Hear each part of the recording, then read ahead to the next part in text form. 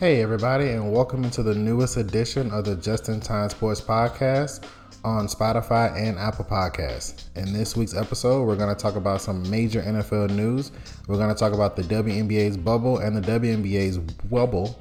And we're going to talk about the NCAA and how they're reacting to COVID, along with our best for last. I hope you guys sit back and get ready to learn something.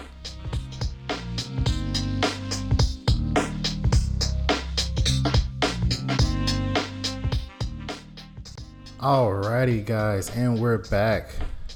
Now, I had originally planned to do this week's episode specifically when we're talking about NFL news centered around Dak Prescott and other star quarterbacks still not having a deal.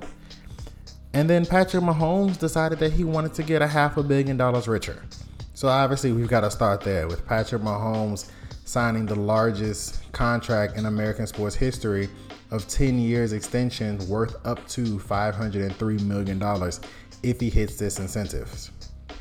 Now, this deal is a very complex deal. In and of itself, it is 113 pages long. Now, this deal is structured very uniquely. For instance, Patrick Mahomes' salary is guaranteed 2 years out. So at the start of the league year in 2022, his salary for 2024 is already guaranteed. So for instance, his cap number would already only be $38 million to $42 million in the first 5 years of the extension. However, if they were to cut him, they would have dead money on their cap for $7 to $8 million because they would already have owed him the 2 years that are already guaranteed. Now, he does have an injury protection in his deal for about $140 million. Now, that's a big chunk of change and basically has his guarantees in it. That's why, in my opinion, this deal is effectively guaranteed for $477 million because at no point is Patrick Mahomes not going to be worth his dead money plus another quarterback. There's no way Patrick Mahomes is going to be just a bad quarterback. Even if he gets injured and tears the ACL 1 year, he's still guaranteed 2 years out. So you would just have a stopgap quarterback and either look to trade him entirely if you want to move on, or you cut him and risk $78 million of dead cap spread over 2 years, or maybe even 1 year, depending on how the NFL salary would structure it. So in my opinion, he's locked in for 12 years. Now, his incentives are simple. Every time he wins an AFC Championship game, he gets $1.5 million. Every time he wins a Super Bowl, that's another $1.5 million, which is how it can be incentivized from $477 million to about $503 million with those incentives involved in the contract based on winning the AFC Championship game and the Super Bowl. Now, I would like to look at this deal from two different perspectives, from Patrick Mahomes' perspective and the Chiefs' perspective. Now, when originally talked about this deal, I was guessing 5 years, $250 million, which the deal is basically broken up into 2 5-year deals. There's a 5-year, $40 million a year section, which is the first 5 years of the extension. And then the second half of the extension is basically a 5 years, $50 million a year deal. Now, I do not anticipate them playing this deal out for 2 reasons. And like I said, I'll look at it from both sides. From Patrick Mahomes' side, you've all but guaranteed yourself $477 million over the next 10 years of your career, not including the about $30 million you have left based on this last year rookie deal and your 5th year option before the extension even kicks in. So you basically guarantee yourself $500 million in salary for the next 12 seasons. Now, that could be a good thing and that could be a bad thing. Patrick Mahomes is worth more to the Chiefs and to the league specifically than what he's getting, especially when the salary cap goes up because the new CBA kicks in with the new TV money in 3 seasons, which is when the contract extension starts. So the first year the extension starts, after that first year, it's going to basically look like a bargain because $40 million might be normal for a quarterback. You know, at that point, you should have a Baker contract extension. Joe Burrow would be on the cusp of one. Lamar Jackson would already have one. Deshaun Watson would be in his. Dak could be looking for his. Trevor Lawrence might be starting negotiating with his when he comes in the league.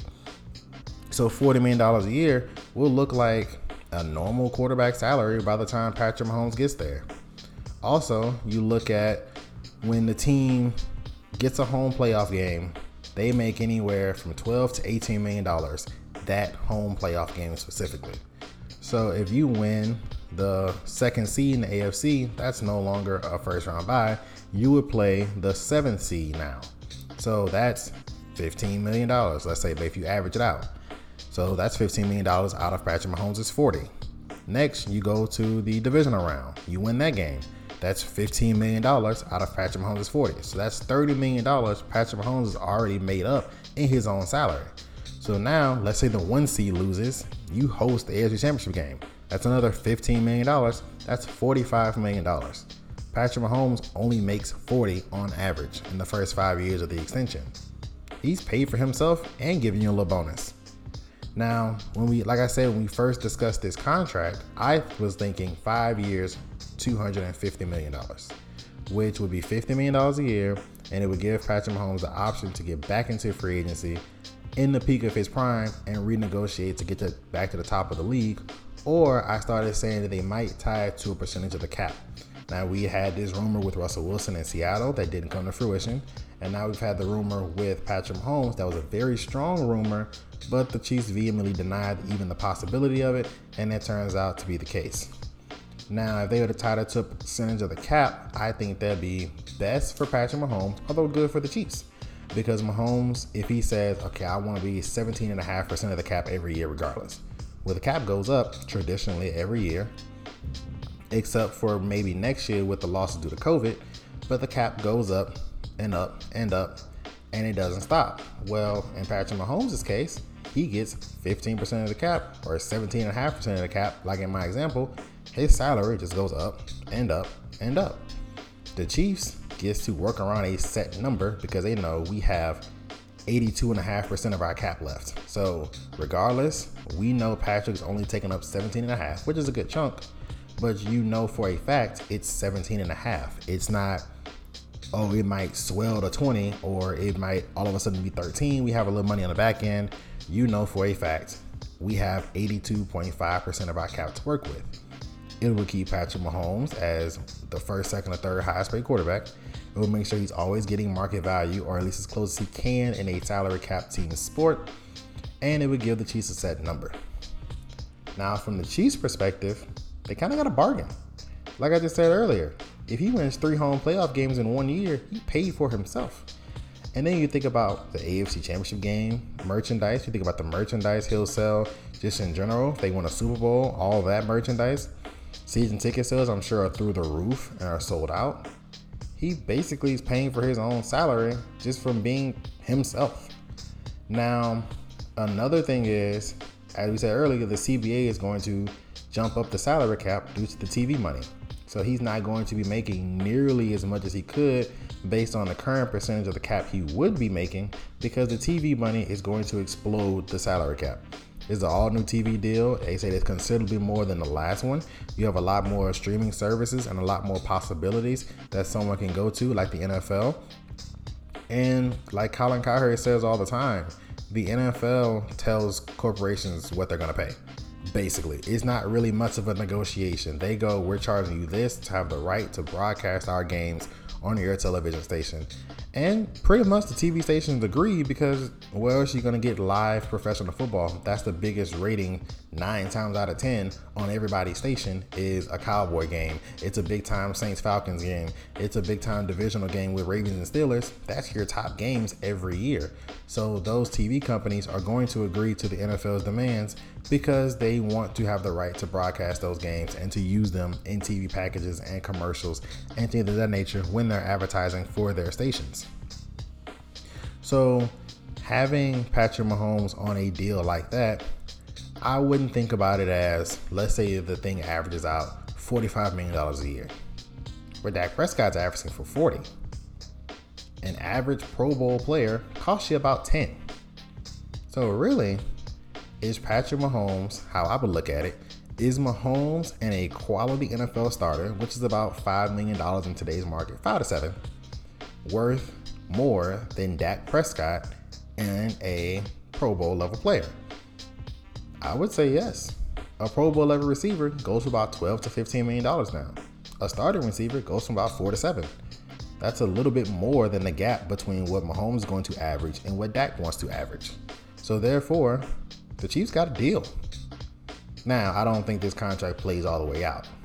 I do think around 2025, 2026, somewhere before the cap jump explodes and the cap hit goes from about $40 million a year to $50, they sit down at the table and renegotiate it. Now, whether that is to move more of it to bonus to alleviate the cap, guarantee more of it up front to move it to the back end, but there's no way as it sits currently, the deal goes all the way through. Now, it'll be tricky in terms of renegotiation because of Patrick's guarantee mechanisms and the fact that he gets guaranteed his salary 2 years out. If I'm Patrick and I start slipping off performance, I'm not renegotiating. You would have to renegotiate me so early because I have 2 years of guaranteed money already kicked in. What are you going to renegotiate? The third year after that? Well, my performance could come back up, so I'm not going to risk losing the money. I'm not renegotiating. But the biggest question became, does this affect Dak Prescott, Lamar Jackson, and Deshaun Watson? Well, Deshaun Watson seems to think so. He was on Twitter and put the smiling baby gif with the little beanie on. He put that picture quoting somebody who put Deshaun Watson, added him on Twitter with the eyes, basically saying like, I see what Patrick got, I want something similar. But he doesn't. All reports have come out and say that Deshaun Watson's looking for like a 3-year contract from the Texans, which shows that Deshaun Watson does not trust the Houston Texans organization led by Bill O'Brien on the football side nearly as much as Mahomes trusts the Chiefs organization. I mean, by signing a 12-year contract, in essence, he's trusting that Andy Reid is not going to make it the whole 12 years as the head coach of the Chiefs. So he's trusting that organization to hire the next coach to help him win.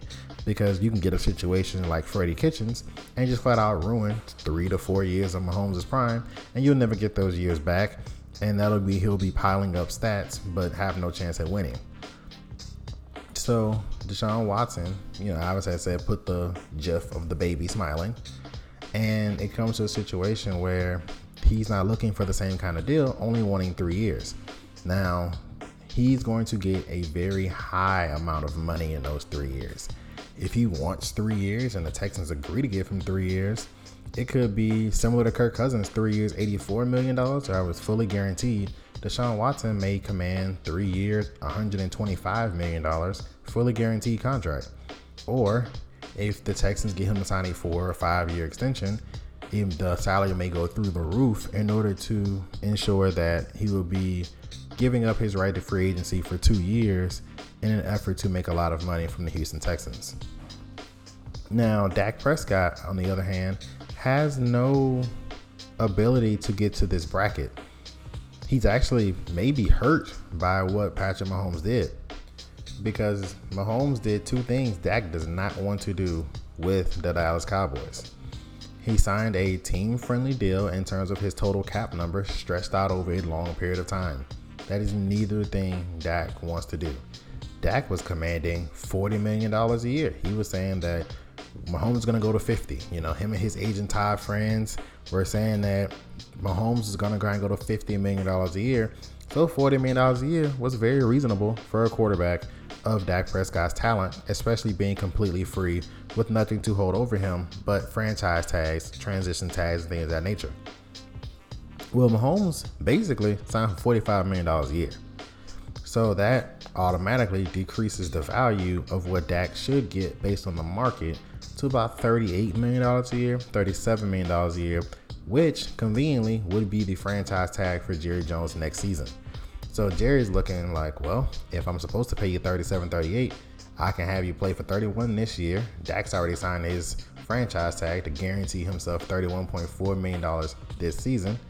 Then Jerry Jones can turn around and say, I'll just tag you again next year, pay you $37, which will be your market value, but I can kick your contract can down the road. So if Dak doesn't play well, that could give Jerry Jones say, see, I gave him multiple chances, he didn't come through, we're going to move on. Or it could help Dak Prescott in the long run. He wins a Super Bowl in the next couple of years, and now he can command a Patrick Mahomes-like contract. But in all honesty, I don't think the Mahomes negotiation should seriously affect Dak or Deshaun, Both of those guys combined don't have Patrick Mahomes' resume. I mean, one could reasonably argue that if Frank Clark is 3 inches backwards, Patrick Mahomes is sitting in 2 years of starting with 2 Super Bowl rings, an MVP, a 5,000-yard, 50-touchdown season, and it's on pace to by far become the greatest quarterback in NFL history. Deshaun Watson has a playoff win, maybe 2. Dak has 1. Now, Dak does have a Rookie of the Year. None of those guys can say that. But in the grand scheme, Rookie of the Year or an MVP with a Super Bowl MVP, Rookie of the Year or by far the face of your franchise, some people don't even consider Dak Prescott the best player in his own team. But I think that Dak Prescott will get a contract extension from the Cowboys. He's too vital to what people need now. He's a leader. He's a face of a franchise. He's a guy that has 12 national TV commercials. He's marketable. He's what Jerry Jones is looking for in a starting quarterback. He's safe. He's reliable. And I think he's going to get a contract extension. He wants 4 years. Jerry wants 5 to stretch out the cap hit. But I'm thinking they'll settle on a 4-year extension for about $38 million a year. I think Deshaun Watson may end up going 4 years as well for about $40 to $42 million a year. Guarantees will be big on both sides because they're going to have to get the other side to agree. So I believe that in order for Jerry to even approach Dak with a 5-year deal, the guarantees are going to have to be pretty high. And in order for the Texans to try and get Deshaun to go to 4 years instead of 3 years, same thing. Those guarantees are going to have to be absolutely monstrous. Not fully guaranteed maybe if they go to a 4th year, but 85-90% of it. So we're talking $130 million, maybe out of 160. So it'll be something that on both sides we may have not seen. They've opened the door to different contract structures in terms of guarantee mechanisms, injury protections, things of that nature. And so it'll be very interesting to watch both of those contracts and what's happening. Now, to quickly touch on the COVID measures the NFL has been releasing, they are not forcing people on the sideline to wear masks. So you're fine there in terms of you're a coach or a player. You don't have to wear a mask on the sideline. However, any other personnel does. So that's training staff, that's water people, that's ball boys. If they have them this season, they'll have to wear masks. But one controversial rule that the NFL has implemented, and apparently it was negotiated with the NFLPA, was no jersey swaps or interactions post-game. So, the usual big mass huddle that guys have. Some guys pray at center field, for blessings, getting through the game healthy. Other guys just talk and interact. The jersey swap has become very, very, very popular in the NFL. The NFL has banned those this season. All the players, a lot of the analysts, myself included, kind of went, so we can tackle and hit each other for 3.5, 4 hours. That's fine. But 3 minutes after the game, talking and stuff like that could cause issues with spreading. I think that's something that the NFL may take back, especially with a lot of prominent voices like Richard Sherman speaking out against it. They may retract this rule. But all in all, we're getting closer to the NFL season. They're making plans. They're getting stuff together. Teams like the Ravens and the Steelers are releasing ticket plans, cutting capacity to about 14,000, things of that nature.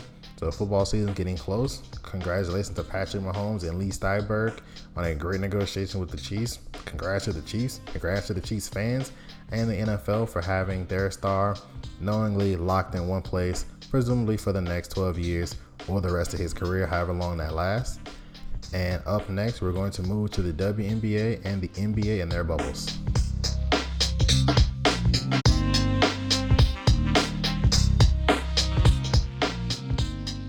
Alrighty, guys, and we're back.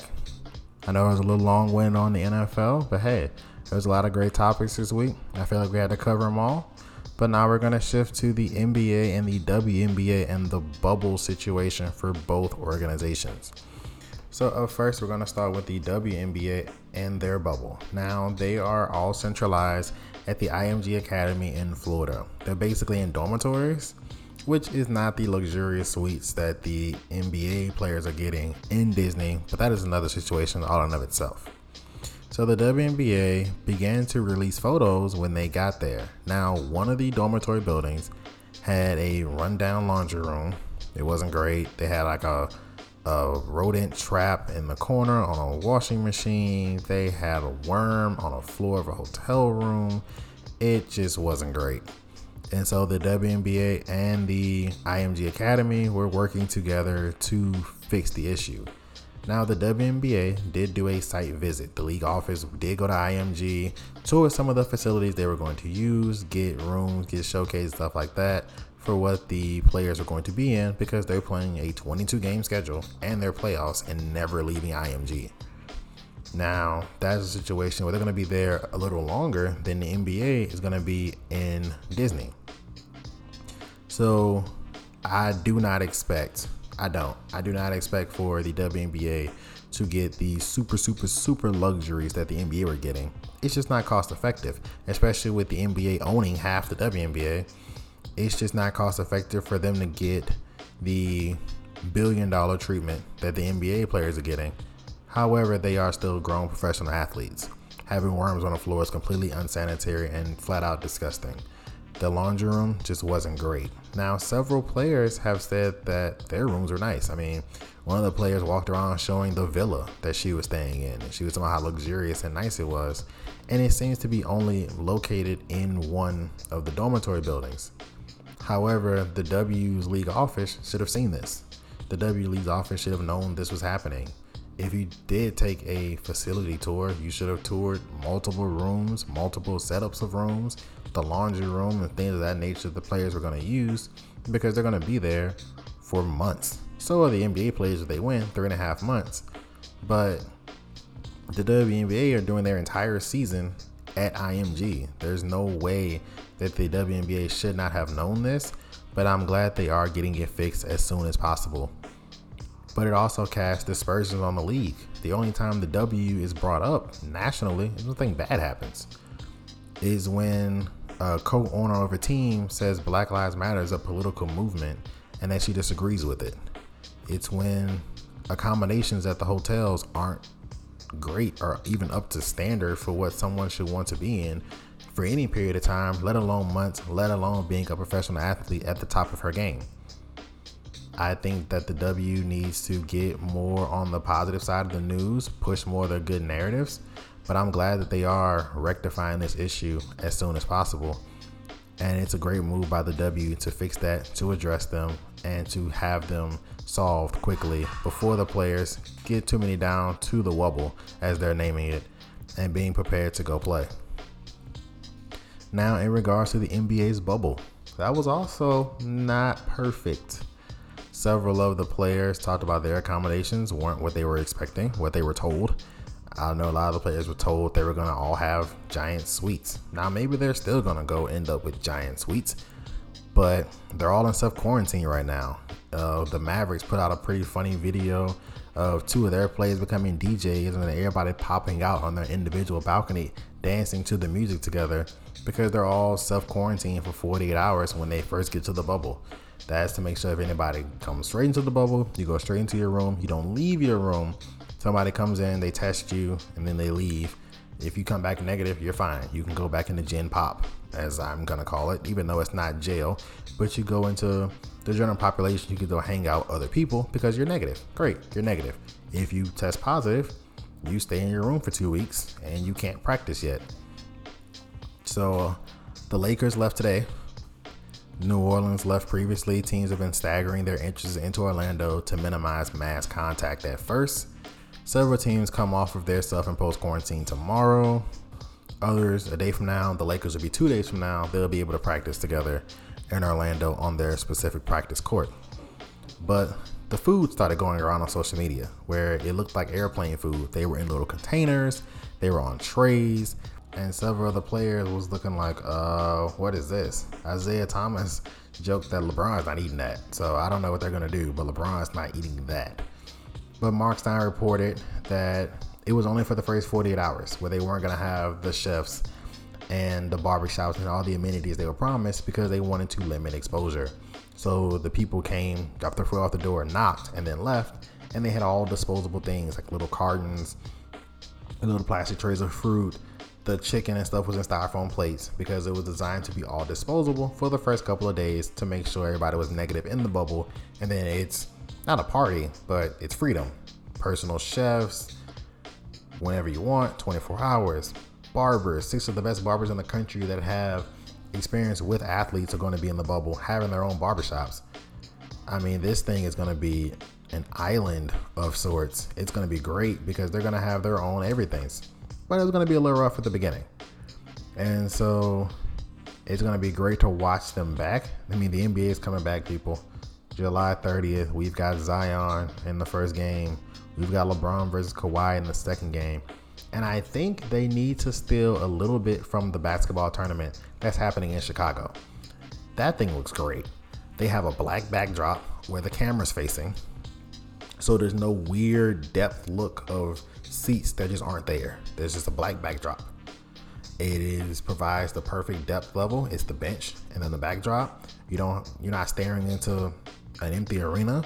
It is produced great. They have interview stations set up that are 6 feet apart. Everybody's social distance outside of the people physically on the court. Even the announcers are socially distanced. It is perfect.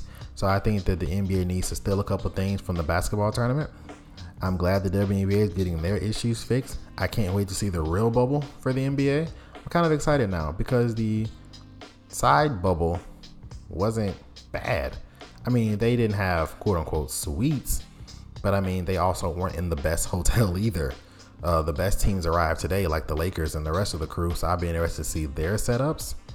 But I mean, they had pretty nice rooms. You had guys having little studios. You had guys bring monitors for their video games so they can continue to play their games on monitors and not, the hotel TV. You had guys showing off that they had their alcohol lined up on the counter. They had their snacks. It was like a 2, 3, 4 month supply of snacks just lined up on the counter. They had everything they can need for the next 3 to 4 months because you can't leave to go get this thing. If you're a lover of Oreos and you run out of Oreos, you're just out of Oreos. I mean, there's no way for you to get them. So I'm very excited to see the real bubble, to see some of the amenities. I'm sure the guys will be Snapchatting and posting about the barbershops that's on site and the ponds and the trails and the practice courts and stuff of that nature. So it's going to be very exciting to get the basketball back July 30th with the NBA and getting the W back with stars like Candace Parker in her 13th season. You've got great teams like the Seattle Storm fully healthy with Breanna Stewart, Sue Bird, and the rest of the crew all playing. So I can't wait to see both leagues get to work. And up next, we're going to shift to college sports and how they're reacting and dealing with COVID.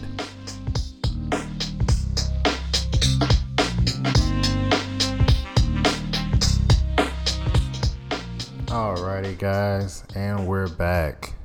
Now this next segment is going to be talking about the different NCAA situations regarding COVID. It's not positive news. Hardly any of it may be positive, if any at all. Let's start off with Stanford. They've decided to cancel 11 of their 36 sports due to lack of possible funding. Now, football at a major school funds most of their program, even at a smaller school, funds a lot of their athletic programs and the institution itself. So with the anticipated revenue loss due to the lack of fans or a possible lack of season entirely from football, Stanford University made the decision to get rid of 11 of their sports. It's not shocking. It is sad, but it's not shocking because of what they could lose financially due to the lack of fans in the stadium. I mean, that's 60, 70,000 people. Every ticket, $100 or more, that's no longer available to you 7-8 games a year. That hurts. It hurts a lot of the smaller sports on campus where maybe those guys only get into Stanford to be able to afford Stanford because they're on a water polo scholarship or because they're on an athletic scholarship that is offered by the university that's no longer there. The Big Ten has made the decision to only play conference games, which in and of itself does not hurt the Big Ten necessarily, but it hurts a school like Bowling Green, who was scheduled to play Ohio State and Illinois this season for over $2.2 million. Well, if the Big Ten ultimately sticks to only playing conference games, Bowling Green no longer gets that money. That's a situation where they could cripple the entire institution financially, not getting an expected $2 million into their revenue stream. That may force them to shut their program down for this season, if not longer, and cripple the university in terms of things outside of the athletic department. Now, reports have it that the Pac-12 may be next to make this decision. We have the SEC holding a wait and see, along with the ACC. Now, ultimately, schools going conference only, lead school like Notre Dame in the win. They don't have a conference. Every school there play is out of conference. So if the ACC, the SEC, the Big Ten, the Pac-12 decide we're going to go conference only and we'll figure it out when we get to the playoff, if there's a playoff, Notre Dame would in turn have 4-5 games on their schedule. I mean, they play a majority ACC schedule to begin with, and then you toss in their Pac-12 game every year with USC. If all those conferences shut it down, there's nobody left for Notre Dame to play. There's no way they can hurry up and manufacture games with smaller schools. Those schools are going to be looking for a payday to fly to Notre Dame to play them. That could strongly affect their TV contract, because then they couldn't fulfill their NBC deal because they wouldn't have anybody to play. It would be a lot of open weeks, a lot of bye weeks for these schools. I mean, look at a school like LSU. They play 4 non-conference games in the first 6 weeks of the schedule. Well, if they go conference only, they're not playing the first 2 or 3 weeks of the season. Then they play a game, have another week or 2 off, and then they start a bookend season to the back half of the schedule. Now, I don't agree with this decision. It is not comes from a period of safety. It comes from a period of common sense. If you're willing to have kids fly from Baton Rouge, in LSU's case, to Gainesville, Florida, to play football, stay in the hotels, fly on a private plane, all that stuff, what's the difference between that happening and USC and Alabama flying from their respective cities to meet in Texas? What's the difference of having Ohio State and Oregon play? Because they're both having to fly anyway. Like, the risk of flying from your city to, say, in a different city to play football and a hotel and to be served with COVID risk doesn't reduce because you're closer. It doesn't affect anything. Whether you go 1,000 miles or 1,500 miles, the risk is still the same. So I disagree with that. I think this could ultimately give the bigger conferences what they were looking for a few years ago. If you remember the Pac-16 and the super conferences, like the Big 16 that was going to kill the Big 12 because schools like Texas and Oklahoma were going to go play in a quote-unquote Pac-16. The SEC were going to take the bigger, smaller schools and join the SEC. The Big 10 was going to go to 16 teams, and the ACC was going to go to 16 teams.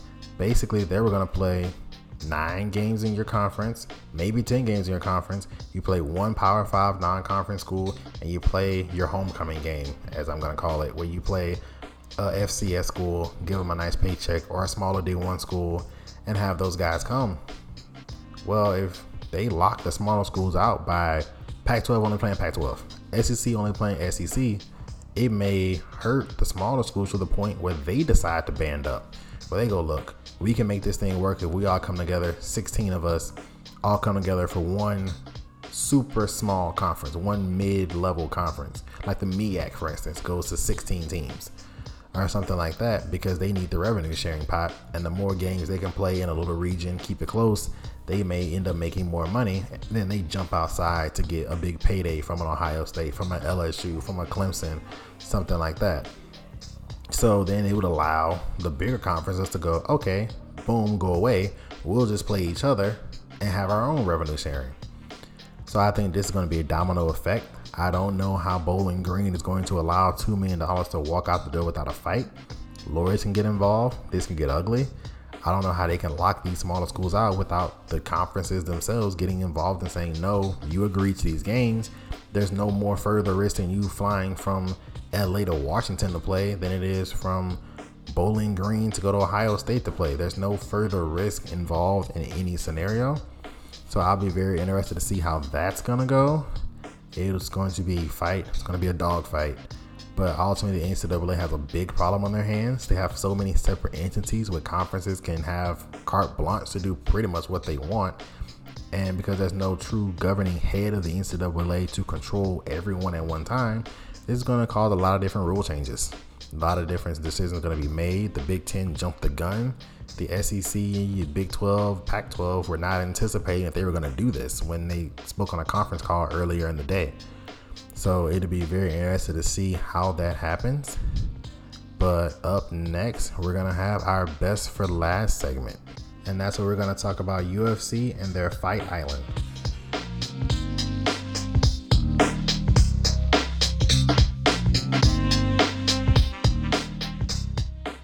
Alrighty guys, and we're back. And in our best for last segment, we're going to talk about Dana White pulling off his Fight Island.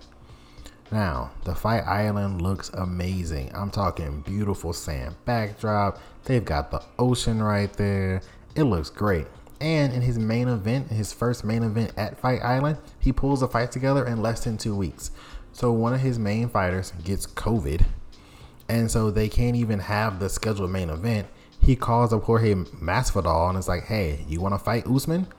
He's like, heck yeah, I want to fight Usman. It's a title fight. I'm 35 years old. Let's give it a whirl.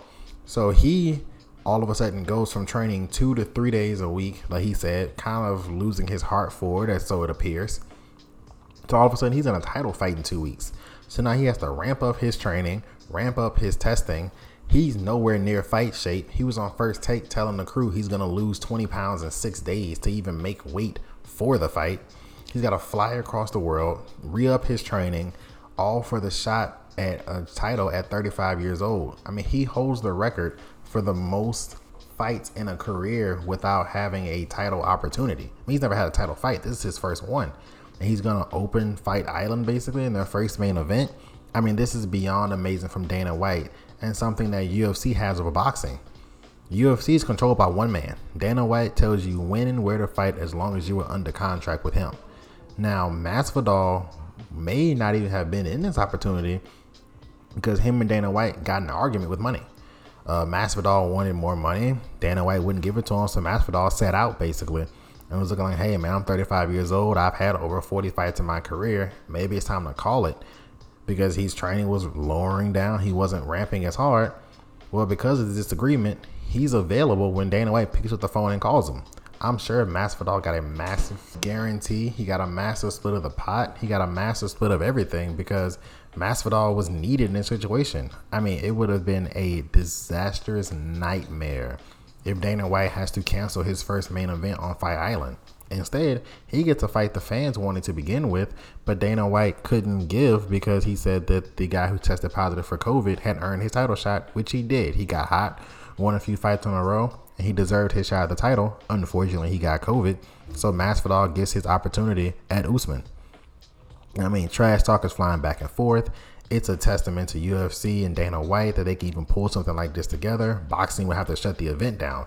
I mean, there's no way you're going to call up a guy in boxing, being the independent contractor that he is. Maybe he signed to a promotion, but basically he's an independent contractor. There's no way you're going to call him up 2.5, 3 weeks outside of a fight and be like, hey, we've got a fight for you for a title in 3 weeks. Could you be ready? There's no way to happen. I mean, they would fight for a week and a half on even where the fight was going to be located, even though that was already settled. I mean, it would just never happen. So that's a huge credit to Dana White and Masvidal himself to even go in with the fight, and Usman for even allowing a substitute fighter. Now, I'm sure he wants his payday. He's been training for one guy who have to switch to a guy like Masvidal, two completely different styles. But I am very interested in seeing this fight, especially on Fight Island. The backdrop looks beautiful. Great job, Dana White, there for having this vision when COVID started and saying none of the states want to allow me to fight in. That's fine. I'll go do my own thing. And so great job by Dana White. I mean, I am very excited about this. Great job with Fight Island. But that's going to wrap it up for us today, guys. I hope you guys enjoyed.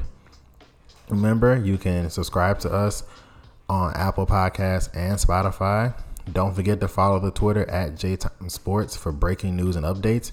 I mean, we're all over the NBA, the NFL, MLB, and what they got going on. So do not forget to look us up there, follow us, and subscribe to us. tell your friends, tell your sports rivals, tell anybody you want to educate on sports, and listen to us, man. I appreciate all the support, and I hope you guys have a great day.